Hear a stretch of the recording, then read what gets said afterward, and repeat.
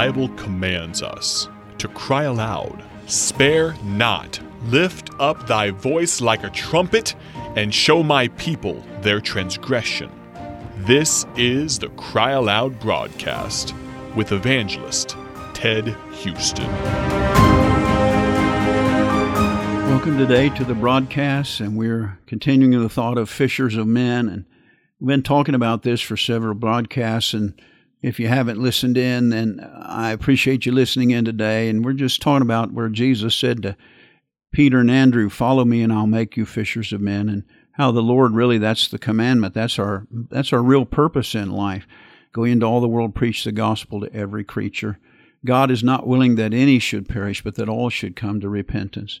And God says that whosoever shall call upon the name of the Lord shall be saved. How then shall they call upon him in whom they have not believed? And how can they believe in him in whom they have not heard? And how can they hear without a preacher? And so God wants us to be out trying to bring men to Christ. That's what a fisherman does. He tries to bring fish into the boat. And we're trying to bring men into the family of God. And so we talked about some things. We just talked in yesterday's broadcast about different methods, and we talked about testimony and takeoff and tracks and try. And when it comes to fishing for men, I have two favorite methods. Number one, I have the fish finder method. I get that out of Acts chapter 8, where Philip was preaching in Samaria, great revival, and the Holy Spirit said unto him, "Go unto Gaza, which is desert." And so Philip went there, and I call this just being led by the Holy Spirit. It's my favorite way of fishing for men. And what I simply do, even when I go soul winning door to door, like knocking on a soul winning visitation, I just pray and say, "Lord, I don't know where the person is that needs to be saved, but you do." You know, a lot of fishermen have fish finders. They got these little things in their boat, and they show them where the fish are so they know where to fish. Well, I don't know where the fish are, but the Lord does. And God said to Philip, "Go down to Gaza." And when Philip got there, here's the Ethiopian eunuch sitting in his chariot, and he's been to Jerusalem to try to find the truth. And he didn't get it through the faith of the Jewish faith, because the Jews had rejected Jesus and were teaching a lost salvation, and they had missed it. But Philip comes up and asks him, "Understandeth what thou readest?" And he said, "How can I, except some men guide me?"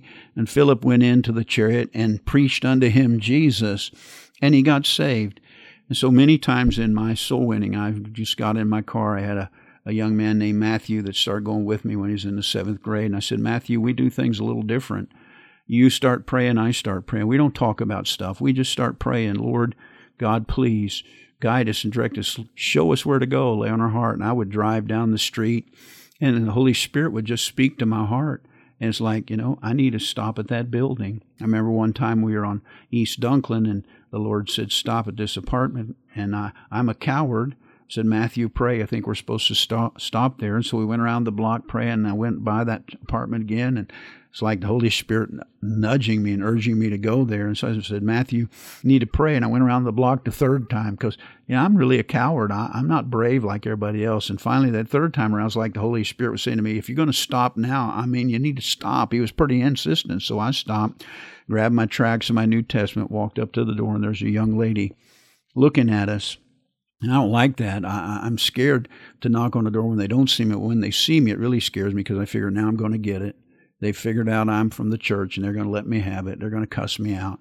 And as soon as I said who I was, she said, "My fiance was at your church Thursday night. Something happened to him. I want to know what it is."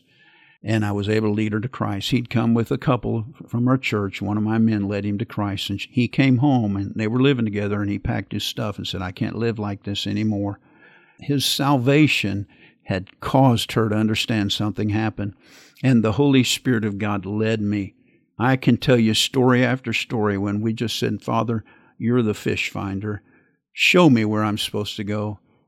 Nudge me, urge me." You said we should walk in the Spirit. And we walk in the Spirit. I believe, dear friend, that we will see people saved. That's one of my favorite methods. I just like to say, "Lord, there's somebody." I remember Dr. Hiles saying when he'd get in his car in the morning, he'd say, "Dear Holy Spirit, lead me to the path that Jesus would go." through to work, and help me to stop along the way and help the person that Jesus would help. Let the Spirit of God lead you. God bless you. Thank you for listening to the Cry Aloud broadcast with evangelist Ted Houston, produced by Bible Tracts Incorporated of Bloomington, Illinois. Visit BibleTractsInc.org for more information.